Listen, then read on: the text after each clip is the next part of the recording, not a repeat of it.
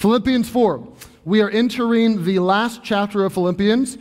This is now the final quarter of this book, but there's so much here. This is a beautiful chapter talking about spiritual stability, talking about the peace of God, proper thinking, contentment, generosity. All of these topics are unfolded in this chapter, and so there's a lot to cover. We'll probably still be yet a month and a half or so kind of finishing up this study of Philippians. But there's a lot here. So let's read the first 4 verses, and we will kind of tackle these phrase by phrase this morning. Philippians 4, verse number 1. Therefore, my brethren, dearly beloved and longed for, my joy and crown, so stand fast in the Lord, my dearly beloved. I beseech Euodias and beseech Syntyche that they be of the same mind in the Lord. And I entreat thee also, true yokefellow, help those women which labored with me in the gospel, with Clement also, and with other my fellow laborers, whose names are in the book of life. Rejoice in the Lord always, and again I say rejoice. There are, inside of these 4 verses, there are 3 key phrases that begin with a predicate and end with a prepositional phrase. So those 3 key phrases are in verse number 1. You would find the verb stand fast, and then the phrase in the Lord. Verse number 2, you would find be of the same mind, and then the phrase in the Lord. Then in verse number 4, rejoice in the Lord. And what's interesting about all 3 of these phrases that really take up the real emphasis and push and thrust of this passage is that all 3 of these are reverberations. Paul has already said all 3 of these in the preceding chapters of Philippians. He's already told them to stand fast in the Lord and to be of the same mind in the Lord and to rejoice in the Lord. So these, in a roundabout way, are echoes now coming back to us and sentiments that Paul wants to revisit. So this morning we are going to do just that. I will not be redundant and say exactly what I said in previous sermons, but in a roundabout way we will rehearse some of what we've already learned of what it means to stand fast in the Lord and to be of the same mind in the Lord and even rejoice in the Lord. Well, we'll just start here with verse number 1, and it would be difficult to find a more personal verse in all of the Bible. There is this flood of emotion and affection and longing to help us see the depths of love that Paul has for these people. And if we hadn't already observed Paul's warmness and tenderness towards this church at Philippi through the course of the first 3 chapters, you might be tempted to think that he was trying too hard. What he says here is almost the equivalent of saying, honey, darling, sweetie pie, my dear, would you make me some coffee, please, my love? That's essentially what Paul is saying here when he says, therefore, my brethren, my dearly beloved, longed for, my joy, my crown, so stand fast in the Lord. Then he says it again, my dearly beloved. What Paul is saying is, you're my brethren. We're all part of the family of God. We're family together. You're my dearly beloved. I have great love for you. And he says that twice. You're my longed for. I want to see you. I want to be with you. I want to spend time with you. You're my joy and my crown, that I have a sense of happiness and joy that comes from your relationship with Jesus and that you know him. You're even my crown. This is what he told the Thessalonians, that you're my joy and crown at the day of Jesus Christ, that you're my reward, that's going to be my reward on Judgment Day. That all of this, he says to them, look, you're my family. I love you so much. I long for you. You give me joy. You're my reward. He just lays it on them. There's this floodgate of words of affirmation and affectionate terms and love that comes spilling out of this man. And as sensitive and warm and gentle as all of these phrases are, sandwiched right in the middle of it is a command that is quite the opposite. There's a command that is firm and strong and resolute and unbendable. And he says towards the end of verse number 1, so stand fast in the Lord. I want you to be resolute in the Lord. I want you to have spiritual stability. It's really what he's getting after here. So stand fast in the Lord. And this is not a new concept. If you would turn back to Philippians chapter number 1, we'll see when we first introduced this idea was in verse number 27. This was the beginning of Paul really personally applying the Philippian message, was in Philippians 1, verse number 27. He comes out of his own testimony, and he turns the spotlight on the Philippians, and he starts in verse 27. And he says, only let your conversation or let your lifestyle or let your citizenship be as it becometh the gospel of Christ, that whether I come and see you or else be absent, I may hear of your affairs, that ye stand fast in one spirit.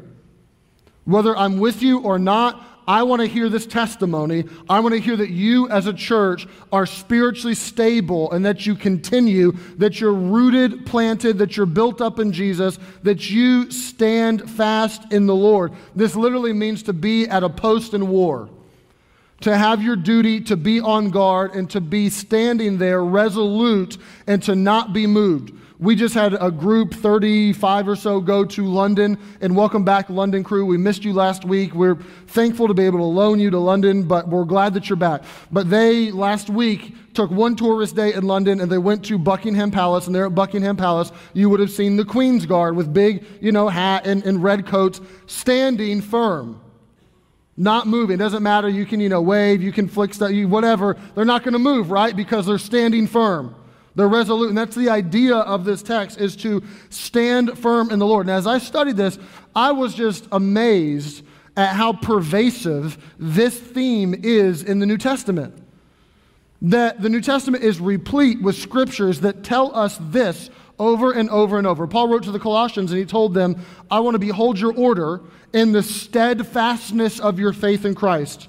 As you've received Jesus Christ the Lord, so walk ye in him. I want to behold your steadfastness. I want to behold your spiritual stability. Continue in Jesus. Walk in him. Paul told the Galatians that they should have steadfastness of their faith in Christ, and they should stand fast in the liberty wherewith Christ hath made them free, and be not entangled again with the yoke of bondage.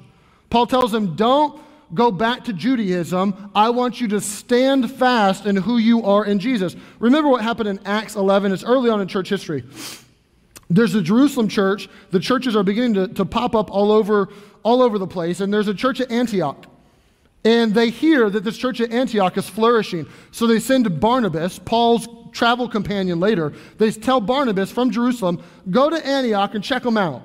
So Barnabas goes down, he checks them out, and he says, you guys are the real deal. Like there's something happening here. And Barnabas tells them in Acts chapter number 11 that with purpose of heart, they should cleave unto the Lord. With a resolute heart, don't let go of Jesus. Stand fast on this. What is Barnabas trying to exhort them in? He's trying to exhort them in spiritual stability. Peter had the same goal. He writes in 2 Peter that we should beware lest being led away with the error of the wicked, we fall from our own steadfastness. Peter says, don't fall, stay firm. Over and over and over again, you get this idea in the scriptures. 1 Corinthians 15, therefore, my beloved, my brethren, be ye steadfast, unmovable, always abounding in the work of the Lord. Everywhere you turn in the New Testament, you find this admonishment. Be spiritually stable, stand fast, hold firm, exhibit spiritual stability, remain resolute over and over and over again. But what's interesting to me about this verse number 1 of Philippians 4, is there's one word that really just captivated my imagination, and it's a 2-letter, very simple word that you can miss, and the word so, S-O. And that word so is the Greek word hutos, and it means in this manner or in this way. Paul is not saying, so just go do it. Like, kid, just go clean up the room. Paul's not saying, well, just be spiritually stable. It's not trite. Paul is saying, in this manner, be spiritually stable. It's the same word that's used in the Lord's Prayer, that after this manner, therefore pray ye, our Father which art in heaven, hallowed be thy name, yada, yada, yada. That after this manner is hutos. It's hutos, pray ye, after this manner. So Paul is saying, after this manner, stand fast in the Lord. So after what manner? Like, what do you mean after this manner? There's debate as to whether Paul's saying what he just said, chapter 3, after that manner, or what he's going to say, chapter 4, after this manner. Personally, I think it's both. I think he's saying, I'm writing chapter 3, I'm writing chapter 4, I'm trying to give you instruction so that you will be spiritually stable. I wanted in chapter 3, I wanted to tell you to pursue Jesus and work at your relationship with him and press in and pound yourself towards relationship with Jesus. I wanted to tell you to stay right there. I wanted to tell you to get some spiritual mentors and help you along. I wanted to tell you to stay away from those that would lead you astray from Jesus. I wanted to tell you to focus your gaze and your perspective on the eternal. And I'm telling you all that so you'll be spiritually stable, so you'll stand fast in the Lord. I'm about to tell you, chapter number 4, to exhibit relational wellness, to rejoice in the Lord always, to have proper thinking and to think this way, to be generous, to be content with what God told you. I'm going to tell you all this so that you can be spiritually stable. And isn't this really what perplexes us sometimes in our Christian walk? That we have a desire to, at least if you know the Lord you should, this desire to be spiritually stable, but so often we feel like it's a struggle. We feel like we're just kind of being blown around and we're this tumbleweed that's not spiritually stable. So this is an extremely important text for us to consider, that we should take note. We should sit on the edge of our seat. We should perk our ears up a little bit to say, okay, Paul, what are you going to say?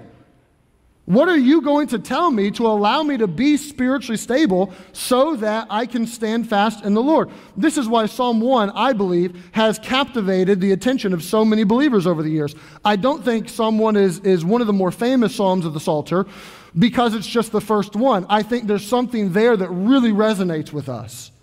That when we read, "Blessed is the man that walketh not in the counsel of the ungodly, nor standeth in the way of sinners, nor sitteth in the seat of the scornful, but his delight is in the law of the Lord, and in his law doth he meditate day and night, and he shall be like a tree that's planted by the rivers of water, that bringeth forth his fruit in season, his leaf will not wither. Whatsoever he doeth shall prosper." We read that and we think, I want that. I want to be a tree. I want to be planted. I want to be rooted. I want to be bearing fruit. I don't want to wither. I don't want to deteriorate. I want that. And then he says the ungodly, they're not so. They're like the chaff that the wind drives away. They're just blown away. And we read that and we say, I don't want to be blown away. I want to be stable. I want to be rooted. So this is extremely important for us to tune into, to know, how can I be spiritually stable? What are you telling me, Paul? I would even say this. I would say this is deeply important for our church as a whole. Courtney on the announcement video just said, "Welcome to Harvest, where it's our mission to make mature followers of Jesus." I hope that didn't fall on deaf ears. There's a big banner out in the lobby, "Making mature followers of Jesus." That's why we're here. Like, that's our mission, that's our purpose, to make mature followers of Jesus. You could say it this way.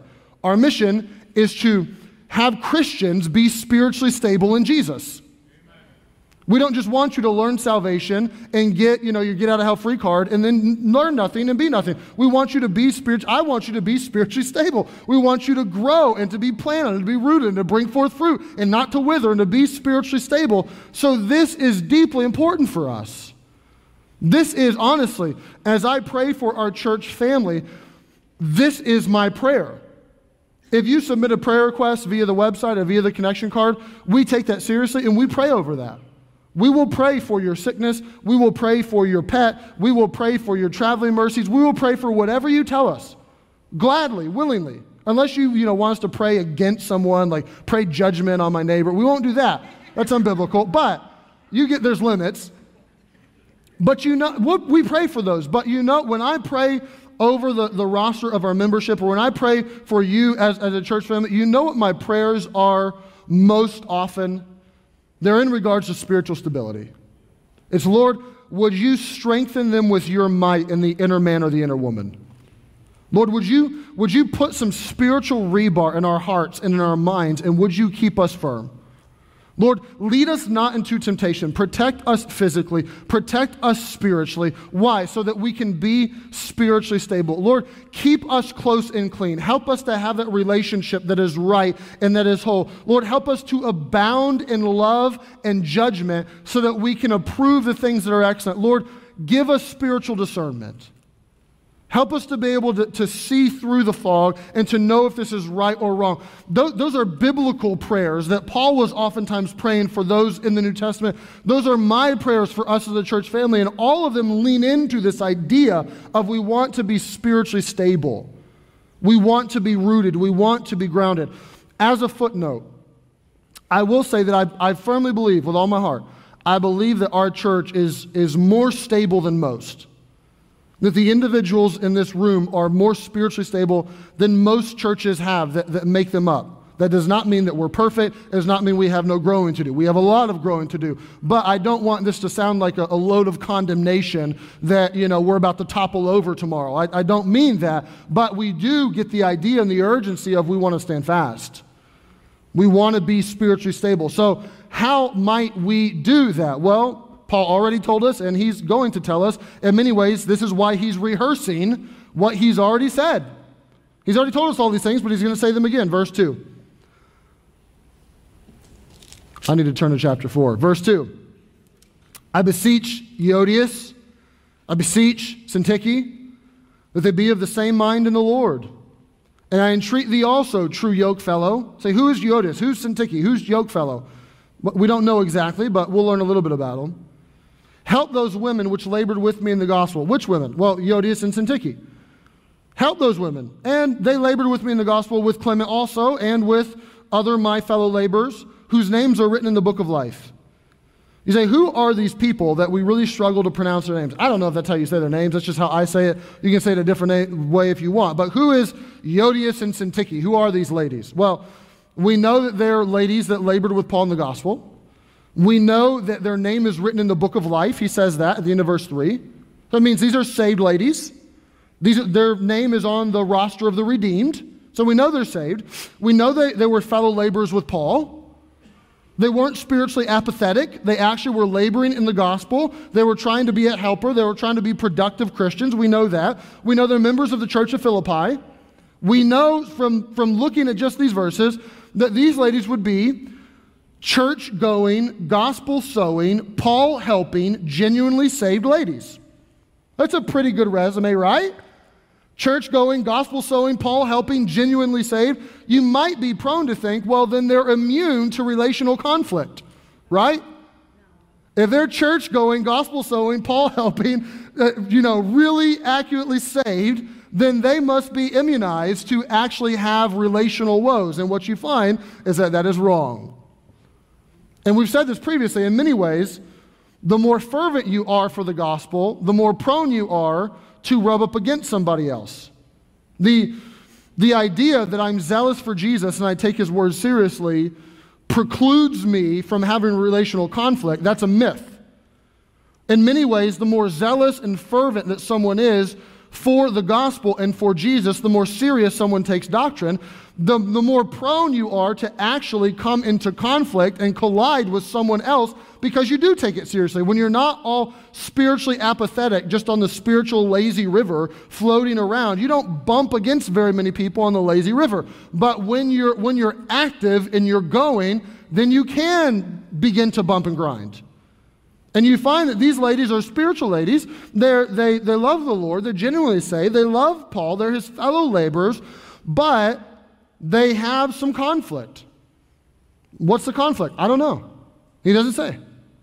Maybe it was strictly just pure cattiness. Maybe there was something a bit more tangible. I don't know. But there was something here that had divided these ladies, and Paul names them by name and says, I want you to be of the same mind of the Lord. Flip back to chapter 2. I told you this was an echo. It was a reverberation. Chapter 2, look at verse 2. Maybe he had them in mind when he wrote chapter 2. I'm not sure.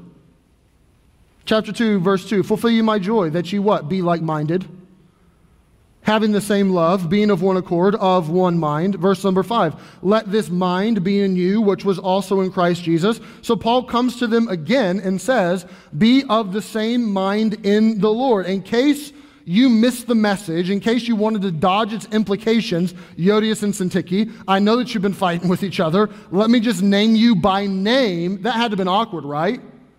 They're reading the letter aloud in the church. They're sitting there, and all of a sudden, up pops their name. That had to have been awkward.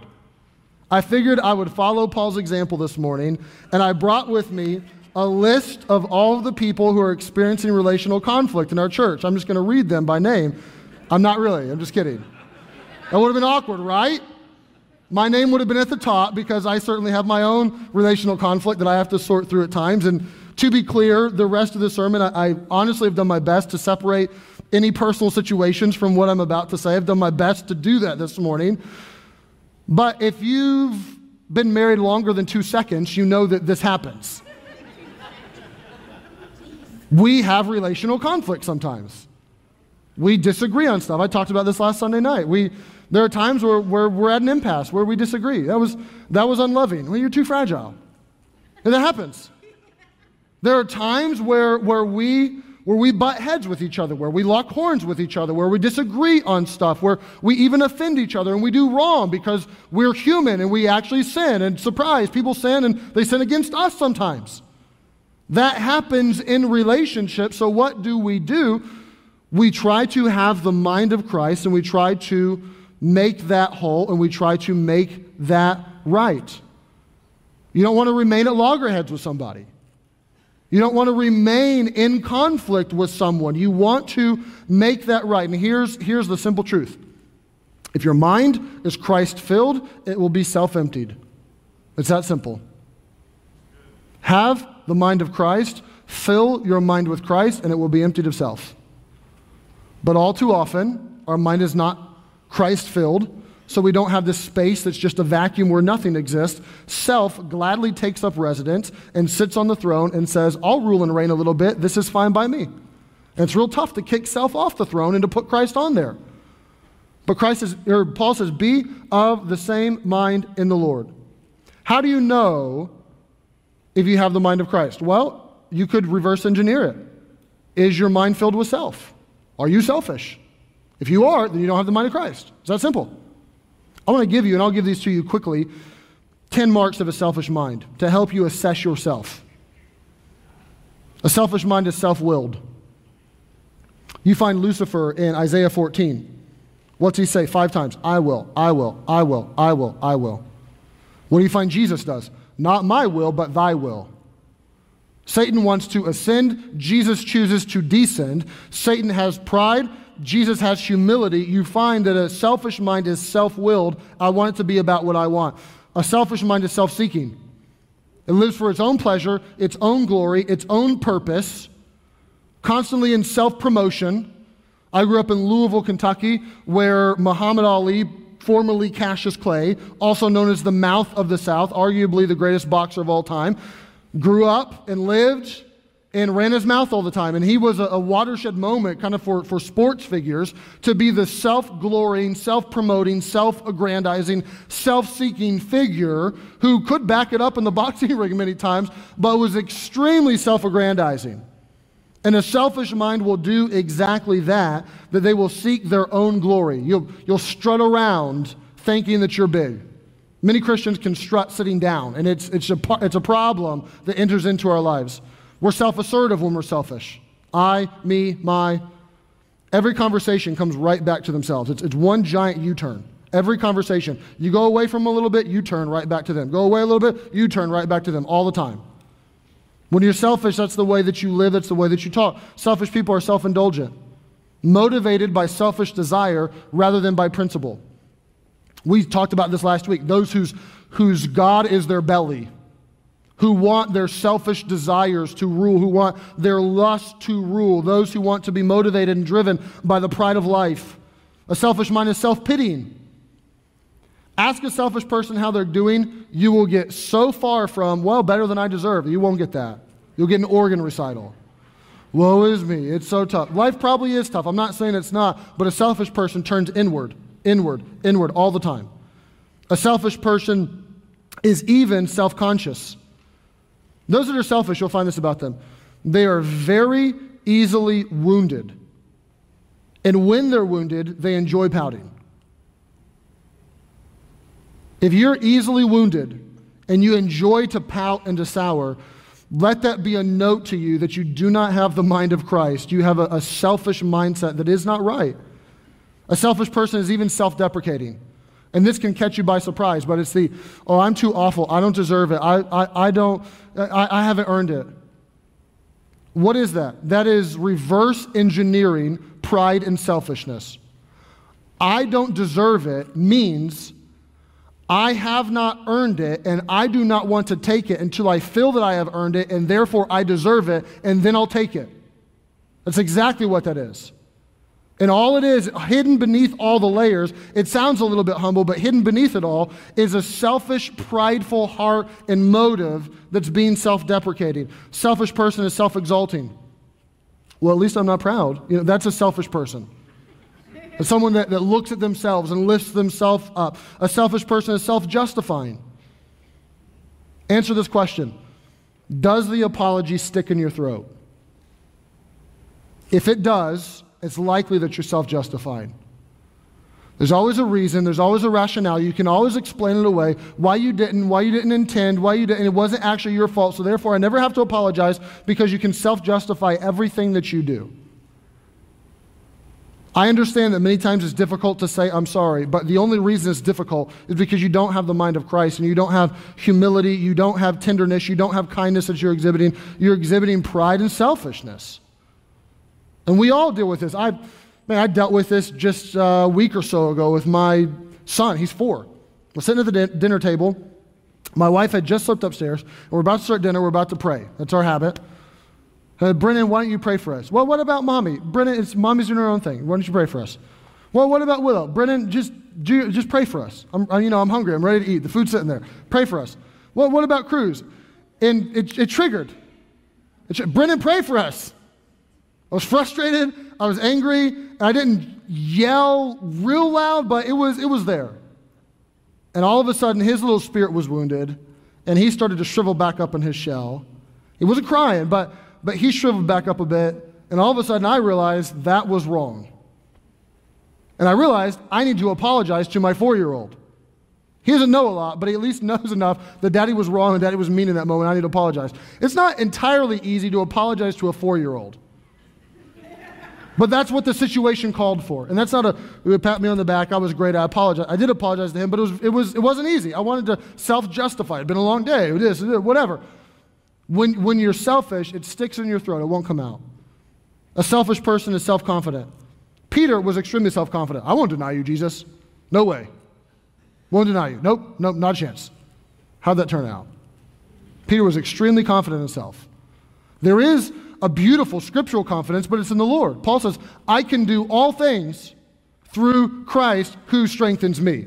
I understand I need his strength. I understand I need him. I can only do it in Jesus. I can't do it in myself. I don't have self-confidence. I have confidence I can do it, but it's only through Jesus. That's the confidence that we need. So understand that if you go through life with a selfish mind, it is going to rob you of the mind of Christ, and it will ruin relational harmony. It will ruin you getting along with other people. It will ruin you actually living a spiritual, stable life. This is designed to help you see what's spiritually stable. A spiritually stable life is that exhibits the mind of Christ and lives in relational harmony with other people. And it even robs the world of your testimony. This is why Paul could say, flip back over to 2. I know I'm going back and forth, but Philippians 2, verse 14. We already preached about this, but we'll rehearse it. Do all things without murmuring and disputing. Don't grumble, don't argue. It's simple. Don't grumble, don't argue. Why? Well, verse 15, that you may be blameless and harmless, the sons of God, without rebuke in the midst of a crooked and perverse nation, among whom you shine as lights in the world. You want to shine in darkness? You want the world to see something different? You want them who they're experiencing all of their relational conflict, they don't even have the mind of Christ to help them navigate through all this, so they're up in arms, they're fighting against each other, they're climbing the ladder, they're trying to trump everybody else, they're fighting, the world is. And they need to see something different amongst Christians, that Christians stand up and say, look, we get along and we love each other and we forgive each other and we're kind, and there's something different here. And Paul says, so don't grumble and don't argue with each other, so that you can shine like lights in the world, so they can see that there's something different about you. That you rob yourself of your own testimony, and you rob the glory of the Lord in the name of Jesus being proclaimed because you can't get along with people. So Paul says, you want to be spiritually stable? Have the mind of the Lord. These two ladies, get along with each other. Don't fight with each other. And inside of, Christians should have the mind of Christ even towards non-Christians, but even more so, a Christian to another Christian. Inside of the Christian community, there should be this ethos of love and forgiveness and humility and wanting to have the mind of Christ. That should be what we do. But all too often, someone offends our sensibilities, or we offend someone else's sensibilities, and let the war begin. They ticked me off. So now am I going to exhibit the mind of Christ? Am I going to be humble, forgiving, put them first, kind, loving, meek? Am I going to do that? No, I'm going to live selfishly. You got mad at me? Watch me get even more mad at you. You think you can breathe fire? I'm a raging volcano. I will pour my lava on you. And put your foot down? I will put both my feet down. Let's go. You want to enlist people on your little team? You told them, you got them to support you, now they got your back. See, I'll get my tribe, see how many troops I can enlist, see who I get on my team. We'll wage war. Just batten down the hatches, dig the trenches, let the relational siege begin. Let's go, let's fight. I'm in this for the long haul. That, if we're not careful, and I don't think that's typical of our church. I'll just leave it at our church. I don't think that's typical, but if we're not careful, that can become what happens. And all of a sudden, the mind of Christ is lost, and the relational wellness is lost, and everyone loses. You get bitter and resentful, and that root of bitterness springs up and it troubles you. They get angry and malicious, and they lose. The world around sees Christians that are infighting and catty and don't get along with each other, and they say, why in the world would I want that? And the testimony of Jesus loses. The church, instead of having people that are exhibiting relational wellness and are focused on what really matters and have their perspective on eternity and are trying to share the gospel with the world around them, instead of having members of a church that have that mind and that service, instead they're turned inward and they're fighting with each other, and the church is robbed of people actually living for the cause of Christ, and the church loses. Everybody loses. Because the mind of Christ is not imbibed and then lived out. See, what's the solution? The solution is simple. Have the mind of Christ. Wave the white flag. Follow after the things which make for peace. Let the peace of God rule your heart. Stop assuming ill motives on everything that they do. Demonstrate grace. Demonstrate forgiveness. Reflect Jesus. That's what we're supposed to do because we are in the Lord. You understand that being a Christian, having a relationship with another Christian, should automatically give you an extreme advantage on relational harmony. Sometimes it's the opposite, but that's not the way it's supposed to be. Let me remind you of one more verse. You're already probably there. Philippians 2, look at verse 1. This is where Paul began his section on relational wellness and having the mind of Christ, and he began it with, I didn't understand it until I studied it a few weeks ago, and it's just so beautiful. I can't get over it. If there be any consolation in Christ, if there be any comfort of love, if any fellowship of the Spirit, if any bowels and mercies, fulfill ye my joy that ye be like-minded. You know what the condition was for being like-minded? It was, do you know the comfort of Jesus? Do you know the love of God? Do you know the fellowship of the Spirit? Do you have any affection for other Christian brethren? Like, do you have the foggiest idea of what that means? Does that ring a bell at all? If you're saved, it should. You should be able to relate with that. And Paul is saying, look, do you know his comfort? Do you know his love? Do you know his fellowship? Do you have any affection for me other than be like-minded? You have a common denominator. You already have a leg up on the competition. You should be able to do this because you know him. You know his mind because you felt his mind towards you. They just sang it a little bit ago. We were enemies and now we're seated at his table. If you have an enemy, seat them at your table. That's what God did for you, so you do it for somebody else. Make it right, exhibit forgiveness, exhibit graciousness, and don't live in relational tension with everyone. Joe Miller reminded me this week of Psalm 133. He peeked in my office and I was studying and we were talking, and he reminded me of this verse. I said, Joe, I love that. I'm going to tell the church that. Behold how good and pleasant it is for brethren to dwell together in unity. It's profitable and it's fun when you're serving the team together. It's good and it's pleasant to dwell together in unity and to strive for the same cause. I didn't finish the sermon in the first service, so I'm not going to have time to finish it in this one. That's fine. But I'll give you one more thought. Verse 3. he tells these ladies to get along, but then he gives us a verse that I'm extremely thankful for. I entreat thee also, true yoke fellow. You say, who is the true yoke fellow? Well, frankly, we have no idea. I've read a lot of pages on speculation on who the yoke fellow is, but when it's all said and done, we just don't know. This is a nickname for somebody that we're not sure. But Paul enlists the help of someone else, this guy. And he says, true yoke fellow, help those women which labor with me in the gospel. Look, help Euodias and Syntyche. Get alongside them and help them with their relational friction. And it's not just them that labor with me in the gospel. Clement also, and with other my fellow laborers, and their names are written in the book of life. The lesson to be learned here is that at times you do need a third party to help resolve the conflict. Not all the time, and frankly, rarely. This should not be the norm. Well, he didn't squeeze the toothpaste the right way, so I'm going to get a mediator. You don't need one for that. Just get over it.